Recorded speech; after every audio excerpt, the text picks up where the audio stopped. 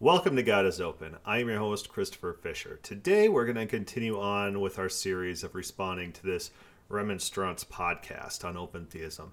In their part one, they sought to answer the question, is open theism an Arminian theology?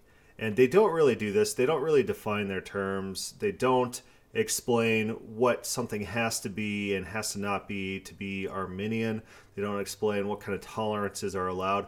And they don't even consider the fact that in popular vernacular, when people talk about Arminian theology, it's a wide label that meets any theology that is open and relational with God, which God responds to the petitions of his creation, which God interacts, has emotions, stuff like that. That's usually the definition of Arminian theology. And they can't even man up and say, yes, open theism meets the popular definition of Arminian theology. Instead, what they want to do is they want to insist on idiosyncratic definitions of Arminian theology, and then straw men argue against open theism, call it a heresy, and say, oh, we don't like it, so it's not Arminian theology. It doesn't line up 100% with what Jacob Arminius said about other issues. Is that what Arminianism is? Is that what you have to agree 100% with every single thing that Jacob Arminius said, and only then can you truly be labeled an Arminian. Otherwise, you're just in limbo. You're not a Calvinist.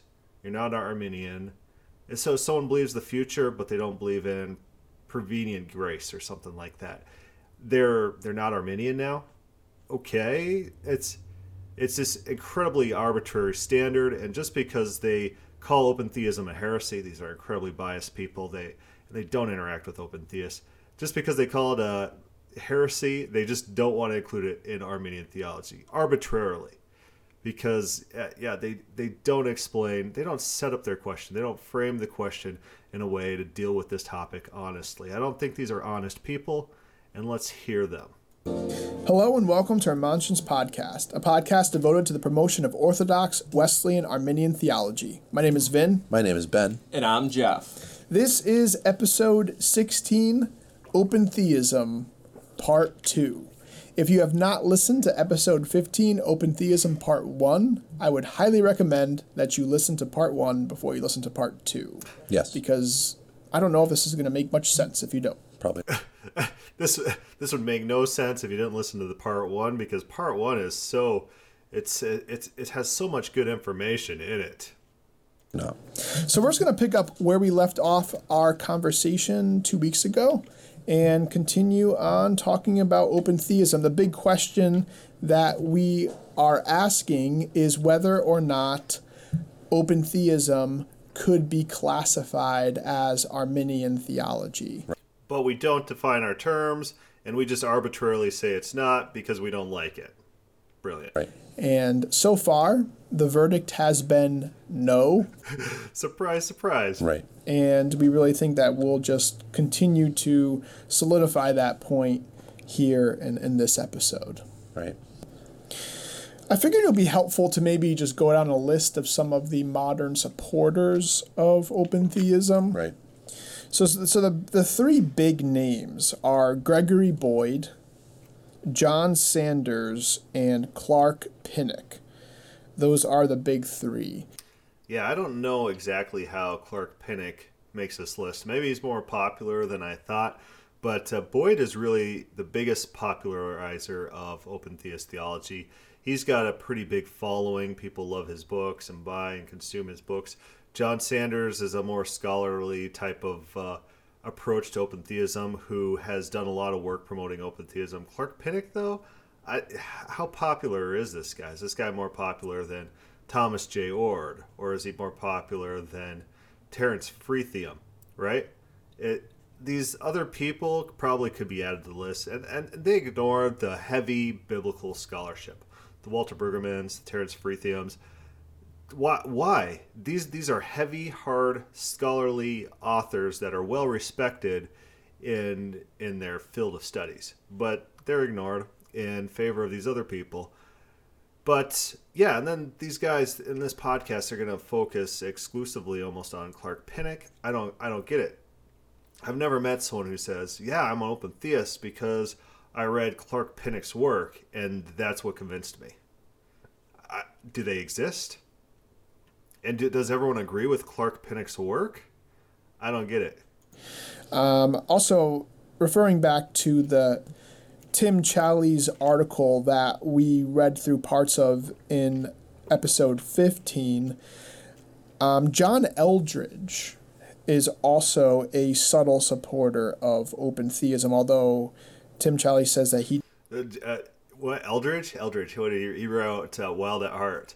And I remember I picked up this book. Like, these guys probably did. They're probably in some little youth group, and they're like, let's read this book. It's about how to be a man, like what Wild at Heart, right? And it talks about God taking risks. And in that section, and I got this quoted on the God is Open website, where Eldredge, he's like, well, God takes risks, but I'm not an open theist. It's like, so they're claiming that this guy's an open theist who explicitly says he's not. What is this adding to the podcast? Accusing people of open theism? Maybe these guys are bitter, like from years ago, reading this book, and they were all offended, like risks, like the previous podcast. They're like risks. Ooh, we don't like risks. Don't hang out with the local boy who doesn't know the future because that's risky. Now they said they wouldn't let their kids hang out with people like Yahweh in the Old Testament, in the Bible, where he takes risks and has regrets. They're like, that's too risky. I wouldn't let my kids hang out with boys like that. It's crazy talk. But let's keep going. He denies that he is an open theist in some of his books. You may know him as the author of Wild at Heart. He wrote some other books that were really popular, especially in the early 2000s. He has subtle hints to an open theist understanding of God in a lot of his books as well. So through the writings of Boyd, Sanders, Pinnock, and even Eldredge, this open theist theology is really just creeping into popular. Good. Here's the thing. All the new scholarly youth, they're not these Calvinists. The Calvinists are the social justice warriors of the world who want to shout down all opposition. They're like, heretic, off with your head. We don't want to interact. We don't want to debate. We don't want to treat your arguments honestly. Instead, we want to shout you down with names. We want to poison the well. That's what they do. And so this new crop of Christians are rising up. They're well read. They read people like Michael Heiser. They read people like Ed T. Wright. And it's this new narrative that takes the Bible with seriousness, right? It tries to contextualize the Bible and understand what it's saying to its audience. Whereas what these guys like to do with their proof texting is they like to pull things out of context, then insist on very concrete meanings of very vague phrases. That's how these guys do theology. But the new generation that's rising up, it's scholarly. And guess what? You're going to be overthrown. The Calvinists are the social justice warriors who can't stand in the face of real biblical critical scholarship. People who take the Bible seriously. You guys are the mystics who want to spiritualize the Bible and not take it seriously. So I'm glad it's going to be a slow death knell, but it's coming. You're being laughed at. Evangelicalism today, and people, as was mentioned in the previous episode, people claim that open theism is Arminian, and it's not, because it is not true to the and it's not because it doesn't meet our very specific definition, although it meets the wider cultural definition. But you won't hear us admitting that on this podcast because that undermines our argument. Theology of Arminius at all. Right. So Clark Pinnock wrote a book called The Grace of God and the Will of Man. And in the beginning, and I thought this was really interesting, in the beginning of the book, he writes an essay which he titled From Augustine to Arminius, A Pilgrimage in Theology. And in this essay, he writes about his journey from Calvinism to open theism. But the title is deceptive because the title says From Augustine to Arminius, a Pilgrimage in Theology. So you'd assume that Pinnock started as a Calvinist and then became an Arminian and stayed there. Yes, you would, because the popular definition of Arminian is someone who just believes God's relational, responds, and is not fating everyone to eternal damnation. It's basically not a Calvinist, not a fatalist. It's someone who believes that God has interaction and emotions. That's the normal understanding of Arminian in popular vernacular. And so if you guys can't come to terms with that, you got serious problems. And if you're going to try to force your definition of Arminianism onto authors who use the word, and you're going to discount what they mean when they say it and just replace it with what you want it to mean, yeah, you're going to run into some issues. But the issues are all your own making, you being intellectually dishonest. Right. But he doesn't. Right. He starts off as a Calvinist, and then he becomes an open theist in the end. And it's just, the title itself is deceiving, and I don't know if he's trying to make it seem like open. It's not to people with normal understandings of how language works and the normal definition of Arminian, right? I'm so sorry that it doesn't meet your very specialized and not defined definition of Arminian theology. Theism is Arminianism, but it's not. And even in the essay, he denies certain theological teachings of Arminius and certain theological. Yeah, usually like Calvinists, they don't have to agree with like 100% of what Calvin wrote about, right? In order to be a Calvinist, you don't have to do that. And Calvinism as a movement grows and defines itself differently in different generations. You're not tied down to the original author. You're not tied down to having to agree with them 100% on everything. There's tolerances, and words change meaning over time. So are you going to deal with this, or are you going to still build your world in which language conceptualization works differently, that it has to fit to your standards, which you yourself you do not define? Teachings of Wesley. Right. I read through his essay before recording this episode, and in the beginning of the essay, it's actually great. You read an article before you started the episode. I'm glad that you at least did a little bit of legwork. Actually pretty good. His criticisms of Calvinism, I agree with. And then he writes about how in 1970, how he had this certain moment where he decided that he was no longer going to be a Calvinist, although up to that point he was a Calvinist, and he was just trying to ignore some of the conclusions that Calvinist theology comes from. Right. But as the essay goes on, you see that he doesn't leave Calvinism and become an Arminian, but he continues to go further and further to the left theologically in his pilgrimage. You can see Pinnock's rejection of Arminianism throughout his essay. For example, he writes how he rejected the Arminian understanding of foreknowledge. So to me, that doesn't make sense because... I bet it doesn't make sense to you. I grab a dictionary and use common cultural understandings of words. And there's tolerance in words, there's tolerance in labels, especially in any movement. Capitalist, communist, it meets, you don't have to have incredibly specific views to be, even the word Christian. Word Christian. All these people, they define themselves as Christian. Some of them, they don't even like the teachings of Jesus, right? Right? So labels have meaning that's defined by culture and not by you. You don't get to decide what words mean, and then you don't get to attribute, when other people use those words, your own very idiosyncratic definition. That's not how this world works. The title, once again, is From Augustine to Arminius, but then he writes in the very essay that he rejects Arminius' account of foreknowledge. Right. So how could you say that your journey is from Augustine to Arminius if you're not even...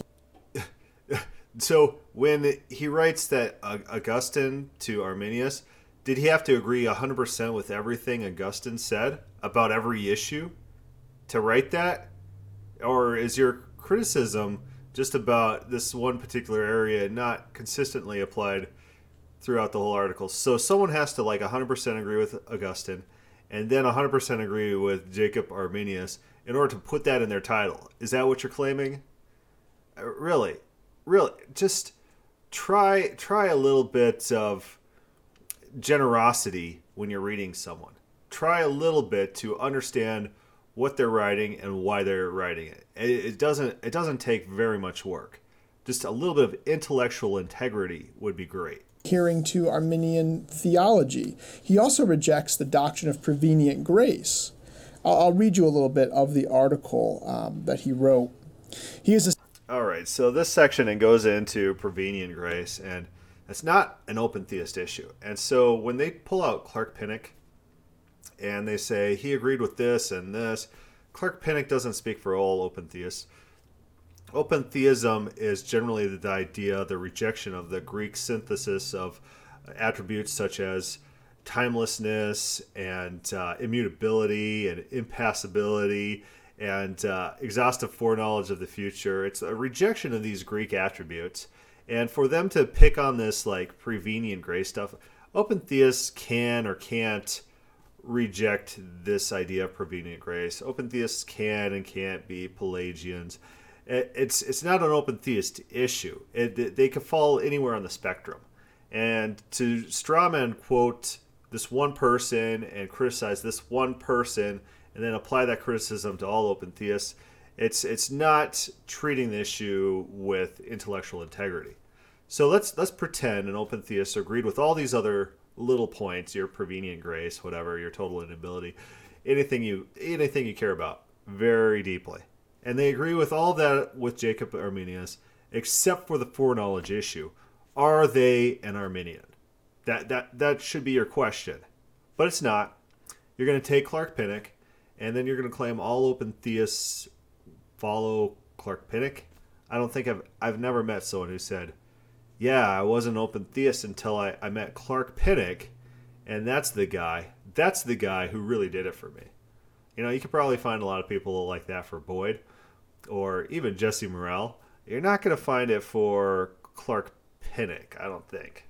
So this is kind of weird podcast, and it's kind of they're not.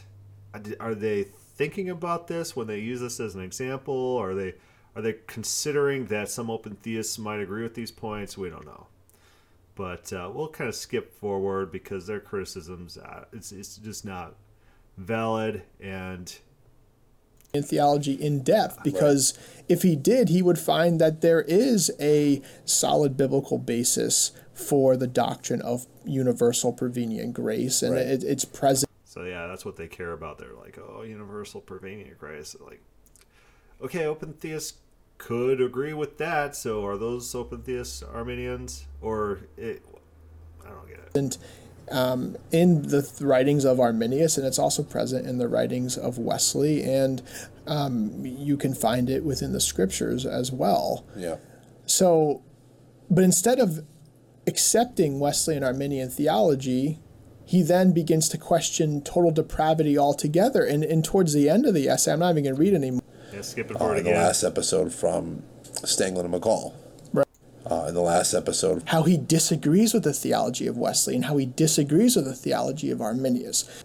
But, I mean, it's the classic and historic leftward shift of theologians who claim to be Arminian and yet reject the teachings of Arminius and Wesley and end up in theological confusion and theological liberalism. Right. Well, like the very definition of what we read in the last episode from Stanglin and McCall. Right. Where they're defining Arminian theology as anything that's not Calvinist. Yeah. They reject predestination, therefore you're an Arminian, which is, a false definition. Yeah. That's a false definition. It's just false. Okay.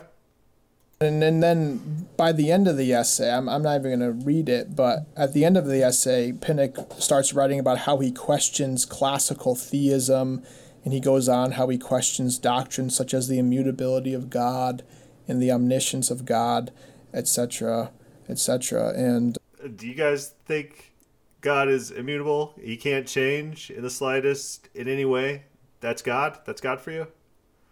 All right. I don't know. It just bothers me. Why does the name Arminius even have to be in the title of the essay? Right. Why? Just because he considered Arminius's ideas and Wesley's ideas and then rejected them, he's got to put the name Arminius? Yeah, a little bit of generosity when reading other people's works is, it's almost a prerequisite to try to understand people in the context that they're writing with the terminology that they're using as they define it, and not trying to redefine everything to suit your own predefined ideas about how language should work, right? That's a basic step for communication. It's not to forcibly misunderstand someone who's talking.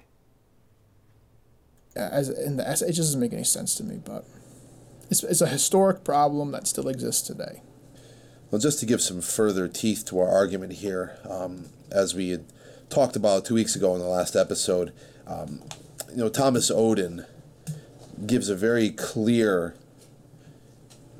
opinion in regards to what we're discussing in these episodes in regards to open theism and its supposed relation to Arminian theology. But Thomas Oden gives this quote on the views of Greg Boyd and Clark Pinnock in regards to this thought. Oden writes, "If reformists insist on keeping the boundaries of heresy open," so as we said, Oden makes direct reference to it as heresy. He says, "However, then they must be resisted with charity. The fantasy that God is ignorant of the future is a heresy that must be rejected on scriptural ground." It's a heresy. It's a heresy. Why? Where? How? These people with charges of heresy, they're always like, if you say something I don't like, it's a heresy. It's like, where are you getting your understanding of heresy from? Is it the Bible? So an Israelite back in the time of Moses, hears Moses say that God repented that he made man. He's reading Genesis or something, writing Genesis, whatever. And then the Israelite believes it. He's a heretic for believing the Bible, what the Bible says. And these guys say these anthropomorphisms are condescensions of speech meant for human understanding.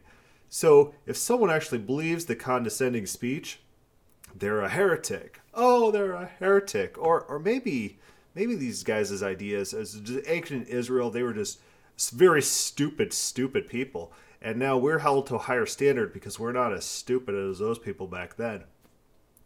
What is this? This nonsense claim of heresy for believing the Bible?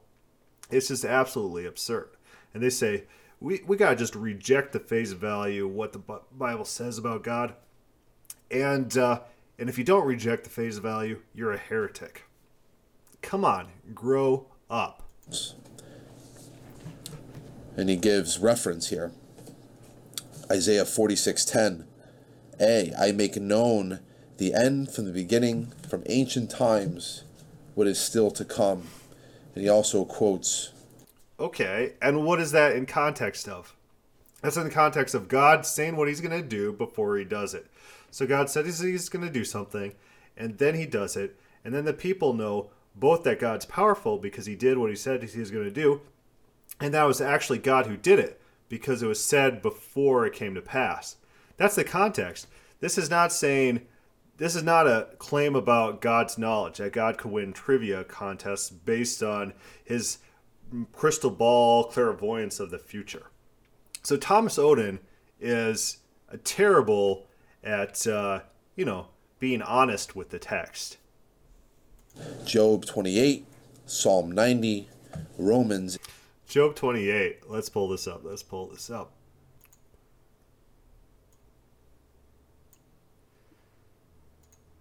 All right, so this is apparently what they're referring to. Job 28:24. For he looks to the ends of the earth and sees everything under the heavens. That's an omniscience verse about eternity past. When he gave to the winds its weight and apportioned the waters by measure, when And he made a decree for the rain and the way for the lightning and thunder. He saw it and declared it. He established it and searched it out.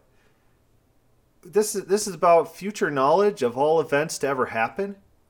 You guys are nuts.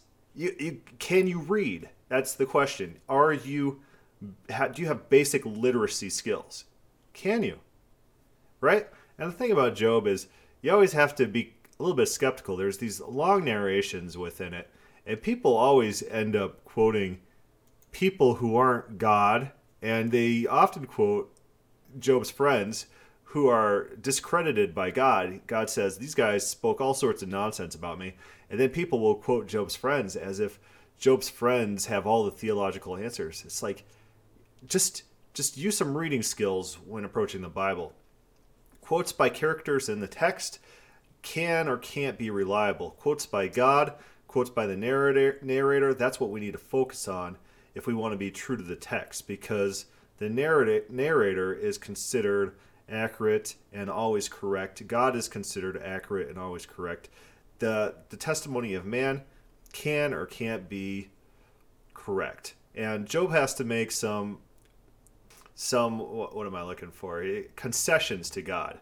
He has to withdraw his arguments from God. And Job's friends are explicitly discredited. So be careful when you're quoting from Job. In what context are you quoting? 8:29 in Ephesians chapter 1 as supporting his statement here. As it has been in the history of the exegesis of relevant passages, this issue was thoroughly discussed by patristic exegetes as early as Origen's against Celsus. Keeping the boundaries of faith undefined, Odin says, is a demonic temptation that evangelicals within the main line have learned all too well and have been burned by all too painfully. That comes from Thomas Oden, The Real Reformers and the Traditionalists, published by Christianity Today, February 9th, 1998. All right, so, you go to these proof texts. Every time people quote a proof text, turn to that proof text, read that proof text, read the context, and often the verses, they contradict how people want to use the verses. And so someone wants to argue that God has omniscient, inherent knowledge of all things past, present, and future, and then they'll quote a verse about God watching things as those things happen. Like, that's not the omniscience that you believe God has.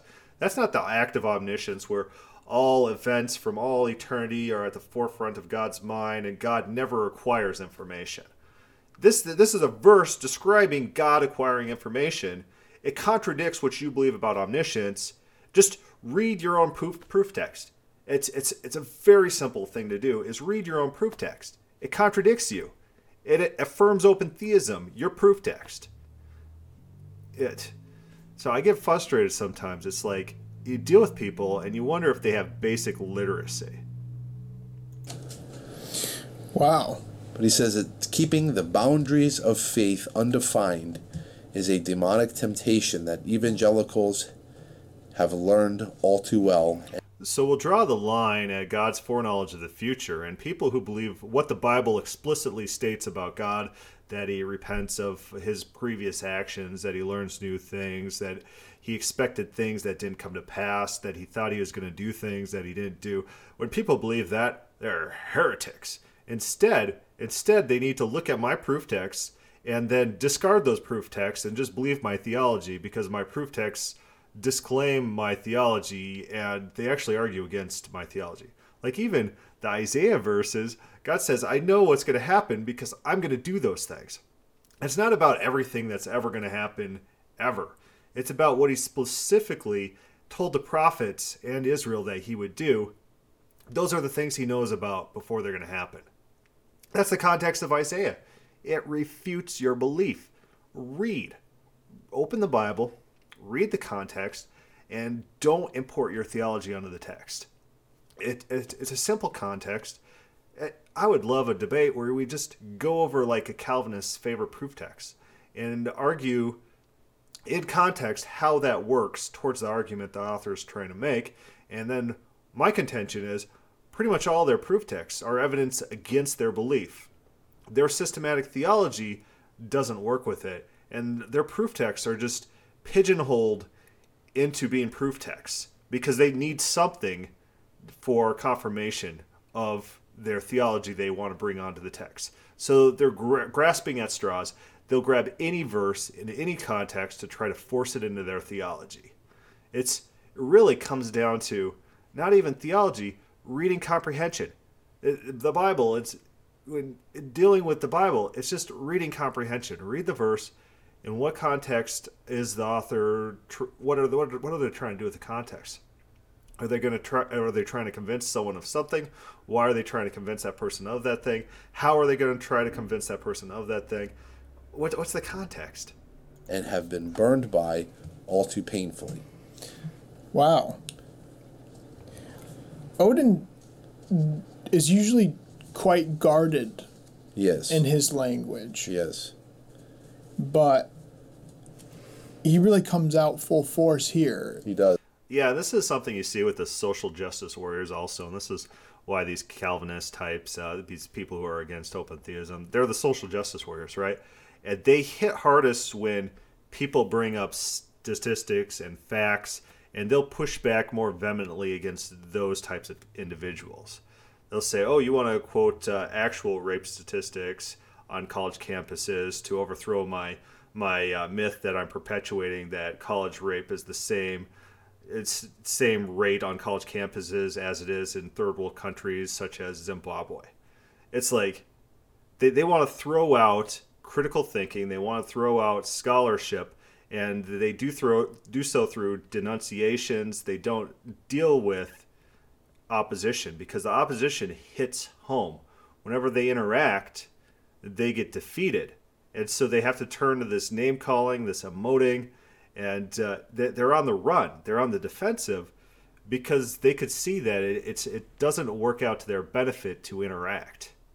So you'll have their protests. You'll have the Bruce Wares trying to kick open theism out of ETS. This is their tactics. This snowflake social justice warrior tactics. And Odin, he might interact just fine with other people who aren't open theists, but open theists hit home, so it hits him on an emotional level. Like, I talked to this Calvinist, he's like, I interact very nicely with atheists and Mormons and LSD people, but I don't have such interactions with open theists, and it's always pretty hostile. It's like, well, me too. I have pretty good interactions with atheists and Mormons or whatever, but not Calvinists. Why is that? Probably because it hits home when I'm trying to talk the Bible and reading comprehension, and they want to talk importing theology onto the text, and they don't like it. And so usually the conversation comes down to me accusing them of not being able to read, which is a blow to their ego, and it's a blow to it creates a lot of cognitive dissonance. They don't know how to interact with someone who treats the Bible more seriously than they do, who wants to treat the Bible in a textual critical manner, right? So, if they interacted with someone like Christine Hayes or someone who's secular, who knows the Bible and doesn't consider them an expert on the Bible and who knows more about the Bible than they do, their conversation would probably not be as nice, because a lot of times these atheists are dealing with Calvinists, and they'll treat the Calvinist as if the Calvinist is the Bible expert, and that's a mistake. It's a mistake for them to cede that ground to those people that they're interacting with, and it makes the Calvinist, it inflates their ego. They're like, oh, I'm the biblical expert here, and you could talk your atheist things, and I'll talk all my knowledge about the Bible. Yeah, but when they're dealing with other people who know the Bible more than they do, those conversations don't go over very well. They don't like it. They can't interact.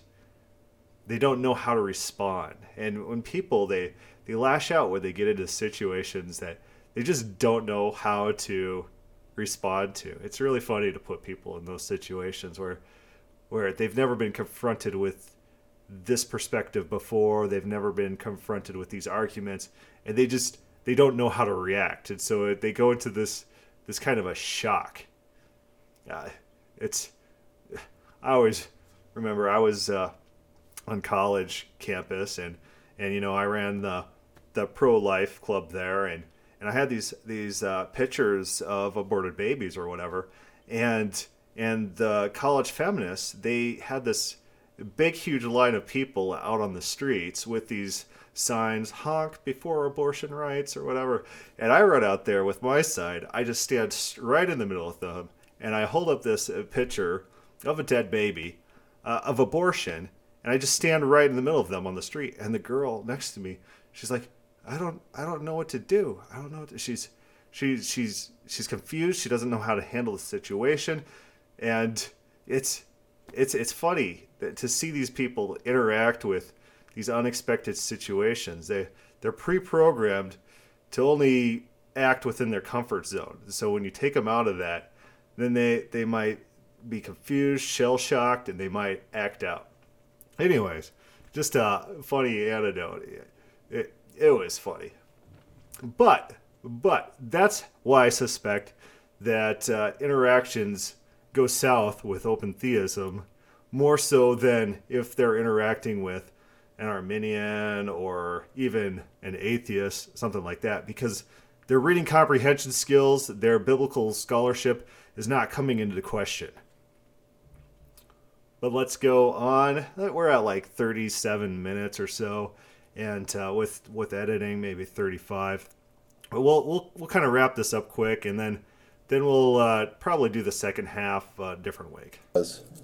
And you can see, that this is a point that he wants to make very clear. Yeah. Well, you can almost expect it from him, being someone that was such a guardian of classical Orthodox teaching. Right. Because this reached, all the things we looked at in the last episode, reflecting back upon those 8 points we had read from Tim Challies. And does he interact with open theists? You read his article, and yeah, I probably should have reread it up for this episode, but I don't recall him interacting with any open theistic ideas. It's a kind of a very badly written article. It's very disingenuous and intellectually dishonest. And I called Odin an idiot in the last episode. I still think he is. I haven't really read anything of his except for this article, and it doesn't paint a very intellectual picture of this man. And, maybe I'm biased, like the James Whites. People are like, James White's really good with the King James only controversy. Or Norman Geisler's really good with whatever. It's like, well, I can't take these people seriously because they're not intellectually honest about these other critical issues, about God's nature and character, about reading comprehension in the Bible. They're just dishonest, intellectually dishonest, which, it's kills any other work they do. It's like, you guys, this is how you do scholarship. This is how I can't take you seriously. And Odin, he's no different. Read the article. It's a terrible article. It's not honest. It doesn't interact with the issues. It does this stupid proof text thing that we've already covered, which he doesn't understand the context of his quotes. He quotes these proof texts that contradict his ideas of omniscience. This is what we're up against. This is what we're up against. All right, so we're going to end this podcast here, and we'll do the next half next week. Thank you for listening.